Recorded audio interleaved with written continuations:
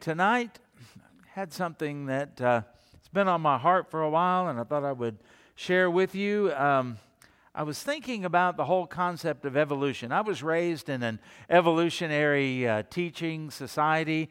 Some of you may be a little older than I am, and you can remember a time when maybe in school you had Bible studies, or maybe even the teacher opened up the Bible, read a Bible verse, or it came over the intercom or something like that. I did not grow up in that type of an environment. The Supreme Court ruled those things unconstitutional in 1963, and I didn't go to school until 1965 or so. And so with the exception of one time when my dad was in Vietnam, we moved to Rogers, Arkansas, and I went to Northside Elementary School, and my teacher was Mrs. Roberts. And Mrs. Roberts was old school. She had been Teacher of the Year several times. Nobody messed with Mrs. Roberts, not the administration or anybody else. And that lady, only time I ever saw it happen, would open up a Bible every morning, and she would read Scripture, and then she would have us stand and recite the Lord's Prayer before we started school. Illegal, yeah, but she didn't care and did it anyway. But that was my only taste of anything like that from a Christian teacher. All of my other teachers, from kindergarten all the way up through end of elementary school, and certainly in junior high and high school, and oh my goodness, going to college and sitting in one of those great big biology classes, probably had 500 people in it, and listening to all of the things that they would teach about evolution. It was one of those things that was kind of troubling. And there were times when I was younger, I would try to say, well, I don't believe in evolution. Why? Science has proven it. You know, that type of thing. Well, I would remind you tonight, it's called the theory of evolution for a reason, the theory of evolution. And does it matter? Well, I had one man that told me, it doesn't matter. Evolution is just how God did it. And what is written in Genesis chapter 1 is just symbolic. And it's a story, a myth, a legend to kind of explain that God did it. But those people were so ignorant, they had no idea how. Now we have all of the fossils and everything that we do in biology. Now we know, and we've got it all nailed down. Well, the truth is, it's not as nailed down as they might want you to think. And I'm not going to try to do a Ron Carlson and prove that it's not true. I just ran across some things that spoke to my heart out of the Word of God. And I asked myself the question, why is creation such a big deal to God? And if it is a big deal to God, it should be a big deal to us. It's not something we should overlook. It's not something we'd say, science is one thing and the Bible is another, and they don't harmonize or anything like that. Or you believe what you want to believe, I'll believe what I want to believe. And as one person told me one time, well, evolution over those millions and millions of years, God just, spun the wheel, got it started, and then let nature take its course. Well, if you'll turn in your Bibles tonight to Psalm 100. Let's look at that. You know that psalm. Psalm 100. It's what everybody says when they can't sing well. Well, I'm supposed to make a joyful noise to the Lord. And it's actually, the best translation is a shout or a shout of joy to the Lord. We ought to be exuberant in our worship of the Lord, and we ought to be vocal in our worship of the Lord, not quiet, sitting on our hands and being kind of passive about all of it. And so I think you probably had enough time to find it now. So let's look at Psalm 100, okay? I'm reading out of the New King James Version. Yours may be just a tad different, but you'll get the idea. Make a joyful shout to the Lord, all you lands. Serve the Lord with gladness. Maybe I just kind of insert there, not reluctance. There's enough of that. People serve the Lord. Well, I don't really want to, and I'm reluctant. It takes up so much time and energy. Well, not when you get the thrust of this particular psalm. Serve the Lord with gladness. Come before His presence with singing. Singing is biblical, by the way. And look at verse 9. Know Okay, that talks about intellectual certainty. Know that the Lord, He is God. It is He who has made us and not we ourselves. We are His people and the sheep of His pasture. So did you get it? God says through His Word here that the idea of creation is very important to God, and it should be important to us, and we ought to live our lives accordingly. He's our Creator, He's our Master, He's our Lord, and when we realize that we are fearfully and wonderfully made in the image of God, think of all the verses that you know that talk about creation. What should the result be? Verse 4, enter into His gates with thanksgiving and into His courts with praise. Be thankful to Him and bless His name, for the Lord is good. Can I get an amen on that? And His mercy is everlasting, and His truth, remember the Word of God, His truth, endures to all generations. So, think about it. If you don't know that He made you, don't believe that He made you, then you won't worship. You don't have anything to worship. It's kind of a sad thing to think that you would go through your life and you would have no peace with God and no God to serve or to worship or to adore. And if that's the case, if you don't have anyone to worship, you certainly won't be thankful, because again, to whom would you be thankful? There's not anybody. And so when we look at what the psalmist says, and we think about blessing the Lord, seeing His goodness or mercy or truth, see, none of this matters to an atheist. There's nobody there. There's nobody that created us. There's nobody that's in authority over us. There's nobody who has a better idea than we do. There is no truth. It's just up to us to discover it. And when the psalmist says, it is He who has made us and not we ourselves. And evolution kind of, sort of, in a way, lets it be known that we sort of did this ourselves over time and through mutations and life and death and over all of these years. You know, that's why we're here. But there's nobody really above us. We are at the top of the evolutionary scale. Do you hear the pride that just drips from all of that? Do you hear also the hopelessness that drips from all of that? You don't have anyone bigger than you. You don't have anyone to turn to. You live, you die, and it's over. You live, you die, and it's over. And people and species have been doing that for millions and millions of years, and that's really just all there is to it. So while you're here, do the best you can. While you're here, live life to the fullest. While you're here, go for the gusto, grab the brass ring, and all of that you can do. And it ends up being pretty hopeless and pretty pointless in this. So the Lord has the prescription. Look to Him and realize that you were made by Him and He is the authority in your life. Okay, I'll read Romans chapter 1, verse 20. And you remember in the first part of the book of Romans, it's all the stuff about how sinful man is and how terrible humans are in the way that they act toward each other and certainly toward God. And Romans 1, verse 20 mentions this thing again. For since the creation, there it is, of the world, God's invisible attributes, His eternal power and divine nature have been clearly seen, being understood through what has been made, created, so that they are without excuse.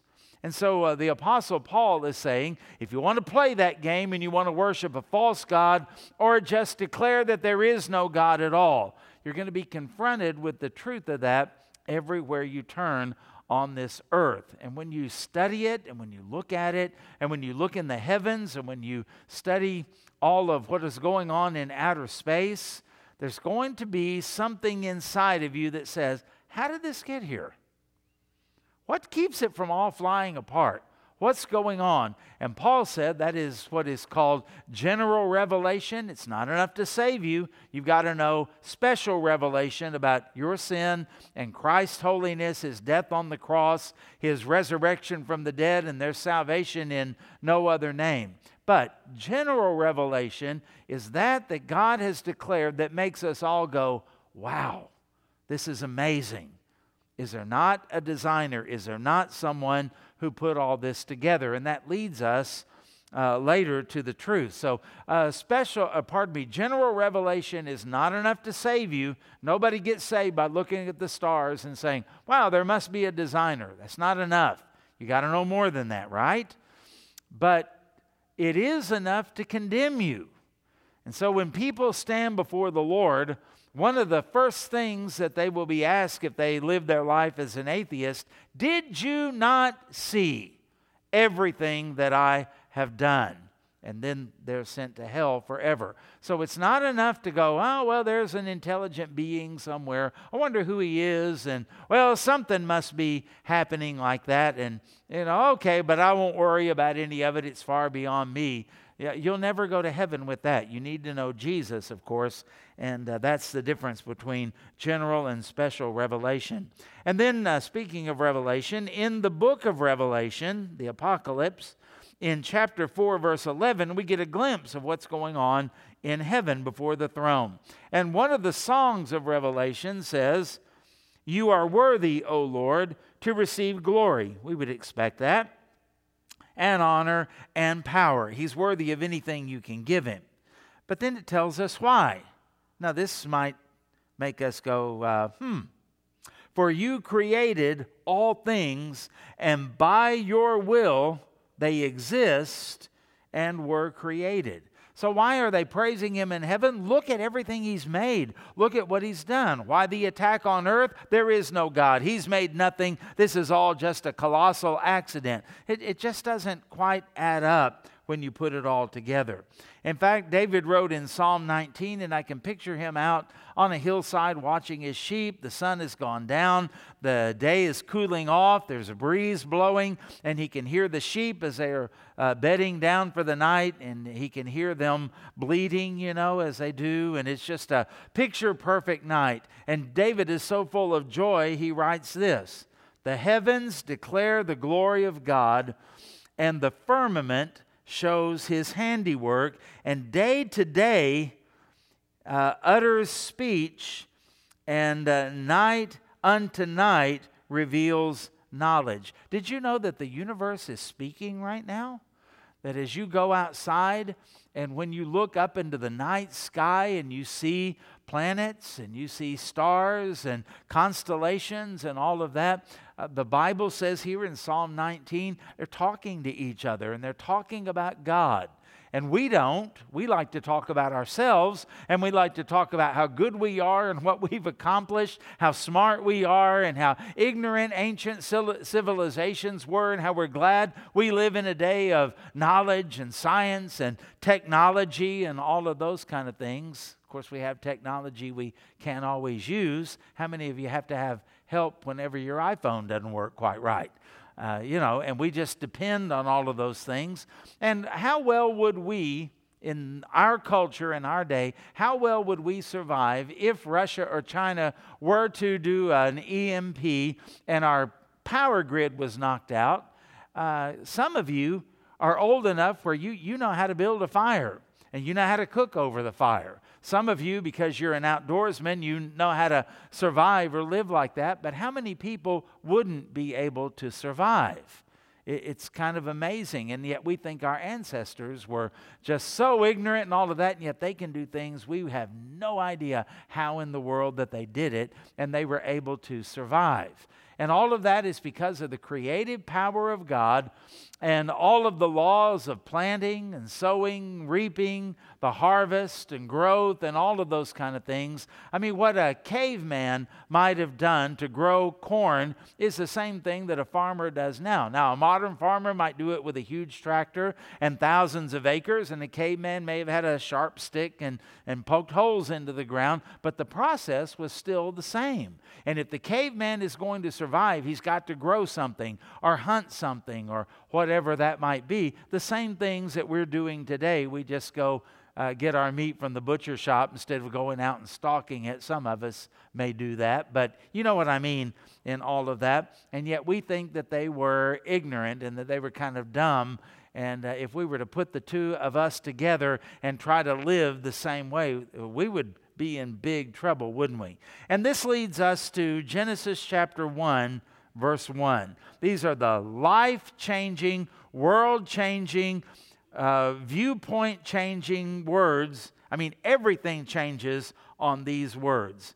In the beginning, God created the heavens and the earth. And everything else from that point on is going to tell us about this wonderful, great, powerful, loving, merciful, and yet holy and wrathful God who has put all of this here, who has created us, who has given us this world to enjoy, holds the universe together. Everything else tells us all about this wonderful God. Tells us about sin, tells us about death, tells us about trials, tells us all of those kind of things. So think about it. The Bible, read your Bible. And when you read it, quit looking in the Bible and say, what do I get out of this? That's not really the point. What does it tell us about God? Look for God everywhere you read and in everything you do. And let the first thing you see and the first thing you understand is something about God. Then you can make application to yourself, but don't miss the point. In the beginning, God created the heavens and the earth. And we've looked at several verses to tell us that's supposed to be important and important to us even in our day and age. But as you can see on the screen there's all kinds of things today that are pointing us away from God and to human supremacy and all of those kind of things. And there's a very demonic and satanic purpose behind all of that. I even noticed that in our Declaration of Independence, I know it's not July 4th, but it says, and I quote, "We hold these truths to be self-evident that all men are," here's your word, "created equal, and that they are endowed by their," here it is again, "Creator with certain unalienable rights, that among these are life, liberty, and the pursuit of happiness, that to secure these rights, these God-given rights, governments are instituted among men." So the government doesn't give us our rights. The government protects our God-given rights. And there's a struggle that's gone on throughout history. Unjust governments, unjust kings trying to take rights away from people and trying to say, you have rights because I give them to you and because I allow you to do that, and all of them trying to usurp God and take the place of God. And that ultimately is what all of this is about. Man wants to usurp God, do away with God, and live the way that he or she would like to live. And so even in our declaration, how far have we gotten from that and away from that? Because we don't believe in a creator God anymore. And if you were to run for office and in a debate, someone was to ask you from CNN or even Fox or somebody like that, do you literally believe as a Christian in the first chapter of Genesis? And you were to say yes, they would die laughing. They did that to Mike Huckabee a few years ago, and they would kind of, and the crowd, and all of that, because it seems foolish to modern man. But remember that it says in the book of Romans, professing themselves to be wise, they become fools. Okay? So evolution, think about it, it denies the existence of God. That's the bottom line. And so therefore it denies the power and the nature of God. It denies the plan and the purpose of God. It denies the authority of God. It denies the perfection of God. And it also denies death as the wages of sin. Now we read in the book of Romans chapter 3, for the wages of sin is what? Death. But the gift of God is eternal life through Jesus Christ our Lord. Now, if, as a person told me years ago, God just started the process and now it just runs its course out through evolution, theistic evolution we call that, what is one thing that has to happen? Well, let's say two things. Two things have to happen for evolution to actually work. First of all, you have to have a life source somewhere. And maybe an amoeba or pond scum or something like that. But it all has to start somewhere. And secondly, the only way that makes its way up to where we are now is through death. And if you say, well, God started it and then this process over millions of years, living and dying, mutating, living, dying, mutating, then you just told me you don't believe that the wages of sin is death. You think it is the natural result of evolution and natural selection and all of that. They both can't be true. But if the Word of God is true, there was a literal Adam, there was a literal Eve, they were created in a garden, they were given a commandment by God, eat of all the trees except this one, and then there came a day when Eve was talking to the serpent, and the serpent said, did God really say that you couldn't eat of all the trees in the garden? Well, no, we can eat of all the trees except this one, and we can't eat this one or touch it, because if we do, we might die. That's what she said, lest we die. And then the serpent goes, no, that's not going to happen. There is a better way. There's a way that makes a whole lot more sense. I mean, why would God put you in a garden, give you all of this kind of stuff, and say, don't eat that tree? That's ridiculous. Follow the science, okay? Because if you eat of it, that's the tree of the knowledge of good and evil. You'll be like God. Your ears will be open. Your eyes will be open. You'll have wisdom. And to think of all of the things you don't know, you'll know all of that now. And so Adam and Eve ate of the tree of the knowledge of good and evil. And on that day, they died spiritually before God, right? Now, if you believe in theistic evolution, you don't believe anything that I just said. And, might I say, as lovingly as I can, you are not a Bible believer if that's the case. So don't claim to be a person of the book. Don't claim to believe the Bible. Don't claim any of that if you mess with what the Bible has to say. So evolution denies all of those kind of things and is kind of creeping into the church, not just among the young people, even some of the older people as well. And so when we think about all of those things, we are told, well, you can have your Bible, you can have your church, and you can do that, but just don't believe it. In fact, they will tell us, as we have heard so often, especially since COVID, how many times have you heard this? You've got to follow the science. You've got to trust the science. Well, interestingly enough, about 2 weeks ago or so, Dr. Anthony Fauci. You remember Anthony Fauci? Yeah. The public face of the U.S. coronavirus pandemic. He told lawmakers, this was testifying before Congress, that the social distancing recommendations forced on Americans, quote, sort of just happened, unquote. Does that make you mad? That kind of does me. How dare he? And how dare all those other people? They just dreamed it up. And all these businesses had to buy those little foot stickers and all that. How much did the sticker people make off of the coronavirus? How much did the businesses, how much did it cost them to put those things down? And all the plexiglass and all of those kind of things, the masks and everything that went on. Well, it just sort of happened and were likely not based on scientific data. Trust the science. Well, how do you do that if there's not any? How do you do that if the science is made up, conjured up, and all of that? And I think that's where you find the theory of evolution. Go back to Charles Darwin's brain, and you'll find where it all came up. Not by divine revelation, not from the Bible, not from anything like that, but people just dreaming up things. And if A is true, then, well, B has to be true. And if B is true, then C has to be true, and completely off into error. And this with the coronavirus is just one exception. They will lie. And they will twist the truth. And they will tell you something that is going to lead you the wrong way.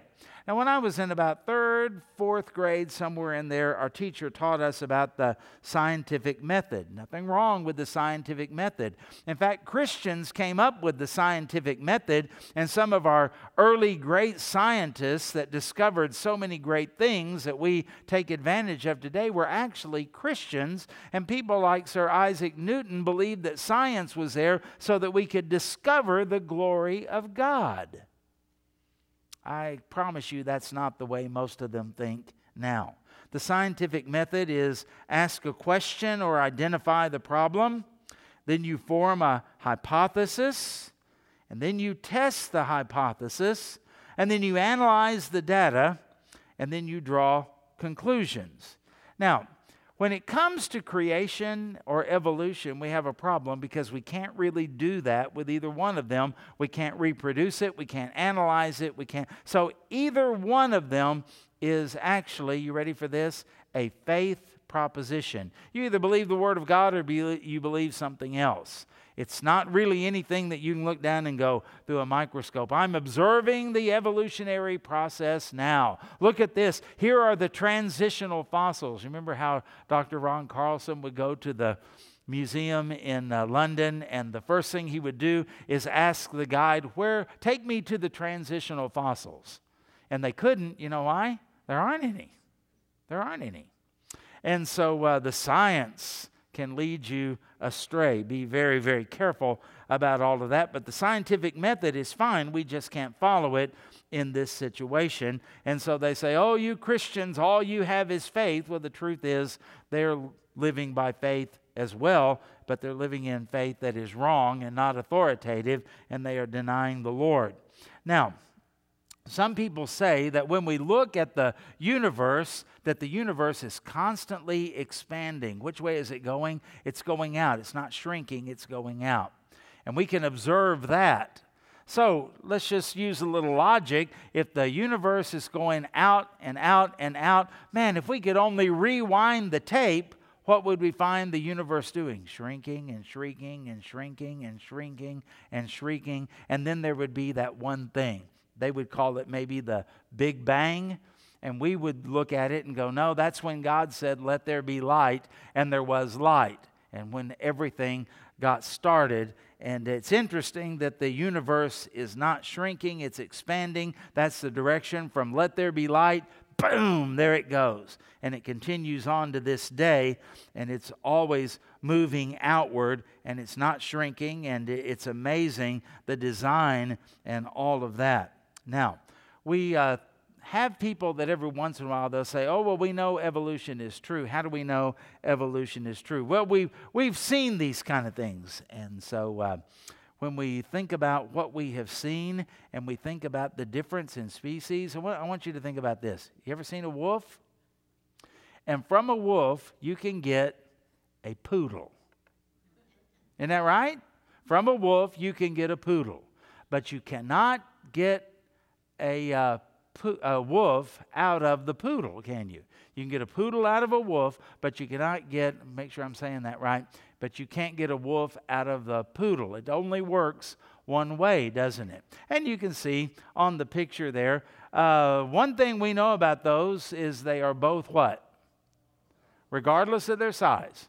We know what they're going to sniff. We know what they're going to eat. We know what they're going to do. We know what they're going to mark as their territory. We know how they're going to act. And you can take little Foo-Foo and you can fix her up and take her to the groomers and all of that kind of stuff. And then by the time you get her home, and oh, she's so pretty and she's so cute, if you let her go into the backyard, I won't even say what she is probably going to roll in or what she's probably going to eat and throw up on your carpet, because they're all just dogs. And we would say, well, we believe in microevolution because we've seen it. You can breed dogs to be different sizes, to do different things, to have different abilities and for different functions. But you cannot make a dog into a horse, can you? You cannot somehow take a Chihuahua and through selective breeding and all of that go, hey, good, I finally got the horse that I've always wanted. You can't do that. Well, they would say, well, you just don't have enough time. But as you and I both know, the more time you give it, the more random it actually becomes. And we just don't have any evidence of species, something going from one thing to another. And so when we observe it, we understand that it's always within a species. But if what they say is true in what we call macroevolution, well, if that's true, then you've got to consider these things. Number one, things and species change. Okay? And that's how all of this happened. We started off somewhere else, and now look at us and look at the world around us. Things and species change. And number two, that would mean, you ready for this? That everything and everyone is related to one another if you go back far enough. Now, we agree with that to some degree. We are all related. There was one man and one woman that were created first, and their names were?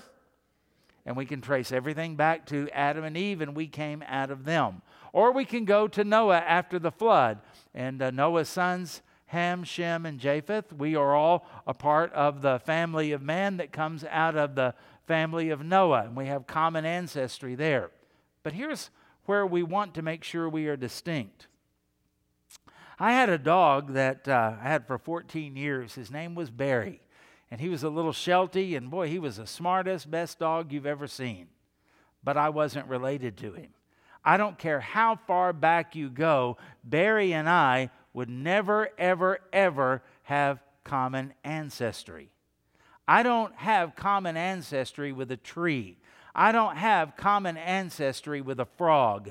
I don't have common ancestry with an amoeba. Neither do you. We were created separately. We were created by God, and the Bible talks about God creating the universe and the earth and plant life and animal life. But when He created Adam, He made him out of the dust of the earth, and then He did something very special. He breathed into him the breath of life, and Adam became a living soul.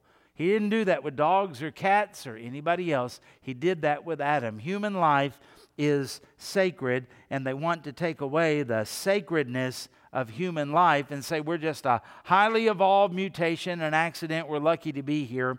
We'll talk a bit more about that in a moment.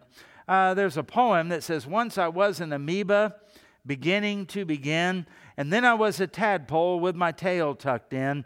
Then I was a monkey swinging from a tree. Now I'm a college professor with a PhD. Isn't that about right? Crazy, isn't it? And so we also find, number three, that if macroevolution is true, then there is no rhyme or reason to anything. Now, I want you to think about some things I have listed here. There's no rhyme or reason to DNA. That doesn't seem to be the case scientifically, does it? It seems very consistent. Well, what about art? Why is it that we find from the earliest civilizations until today, people painted things, they sculpted things, they arranged things? Why is it that we have that in our human nature from all time, that we want to produce something beautiful, and we want to get better, and we want to get better, and we want to get better, and we want to get better at all of this? And what about science? What about the laws of science? What about the laws of nature? What goes up must come down. Is that just random, or is it by the design of God? What about medicine? Why is it that we can be so different? You have different DNA than I have, and you have a different personality, and your body may look different, and all of that. I mean, not everybody can be like this. And you have all of that kind of stuff, and yet when the surgeon opens you up, like he did me, he finds the same things for the most part, some variations, finds the same things, knows exactly what to do, because even the laws of medicine are so consistent in all of these that we pretty well know if you take this medicine, here's what's going to happen. If you go through this treatment, here's what's going to happen. And the reason we have success is because of the consistency and the things that we learn. Why is there religion in every culture upon the earth? Somebody said man is incurably religious. Why is that? Why is there a commonality in our laws in any culture? Just about anywhere you go, you're going to find that murder is illegal and that type of thing. And look at the seasons. Even though they keep telling us we're about to burn up and everything's going to be thrown out of whack on the earth, and yet all of a sudden you find that it gets extremely cold. And those clowns that meet in Davos to talk about global warming, every year they do that, it snows. And every time Al Gore has a climate warming meeting or something, there's a record cold on that. It's kind of as though God has a sense of humor. And what about mathematics? Think about how consistent all of those things are so that we can send a person to the moon and bring them back safely. Amazing what we can do, and amazing how computers can take all of that, and because it is so consistent, we have the technology that we have. I was reading about a guy named Francis Crick. He and a man named James Watson, they were the ones that discovered, he won a Nobel Prize, by the way, discovered the structure of DNA. You've heard of DNA, right? The structure of it. And here's what he said. Biologists must constantly keep in mind that what they see was not designed, but rather evolved. Professing themselves to be wise, they become what? So while you're looking at this, it's going to look like it might be designed. It might look like it's created. But don't you believe it, it evolved. And you got to keep that constantly in mind. Follow the science. Trust the science. That's an astounding quote from that particular guy.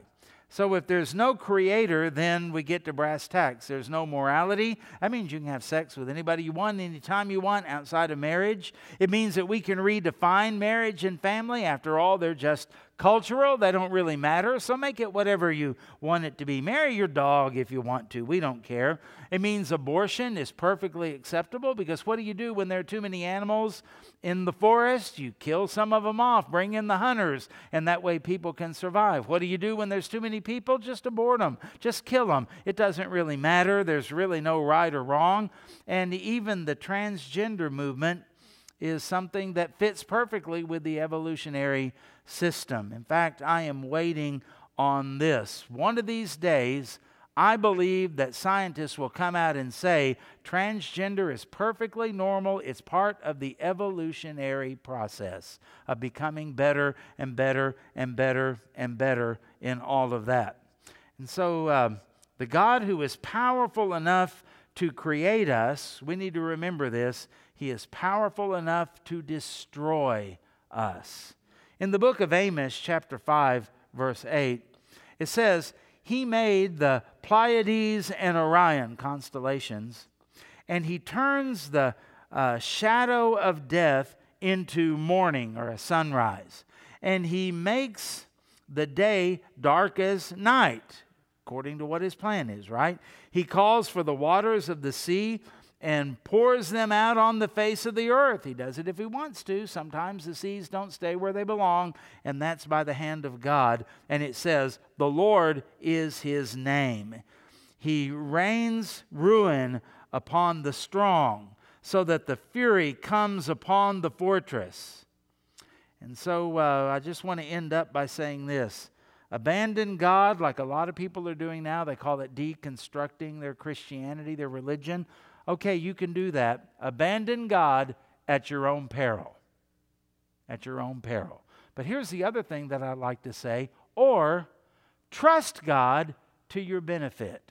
Because He's a loving, merciful, kind God who loves sinners, who receives sinners. We used to sing an old hymn. Some of you may remember it. Christ receiveth sinful men. There's another one that said, Jesus, what a friend of sinners. Well, I'm so glad that He is, because the Bible teaches that if you will repent of your sin and your sinfulness, and you will acknowledge Him as the Master, the Lord, the Creator of your life, and bow before Him, the Bible says whoever calls on the name of the Lord like that will be saved.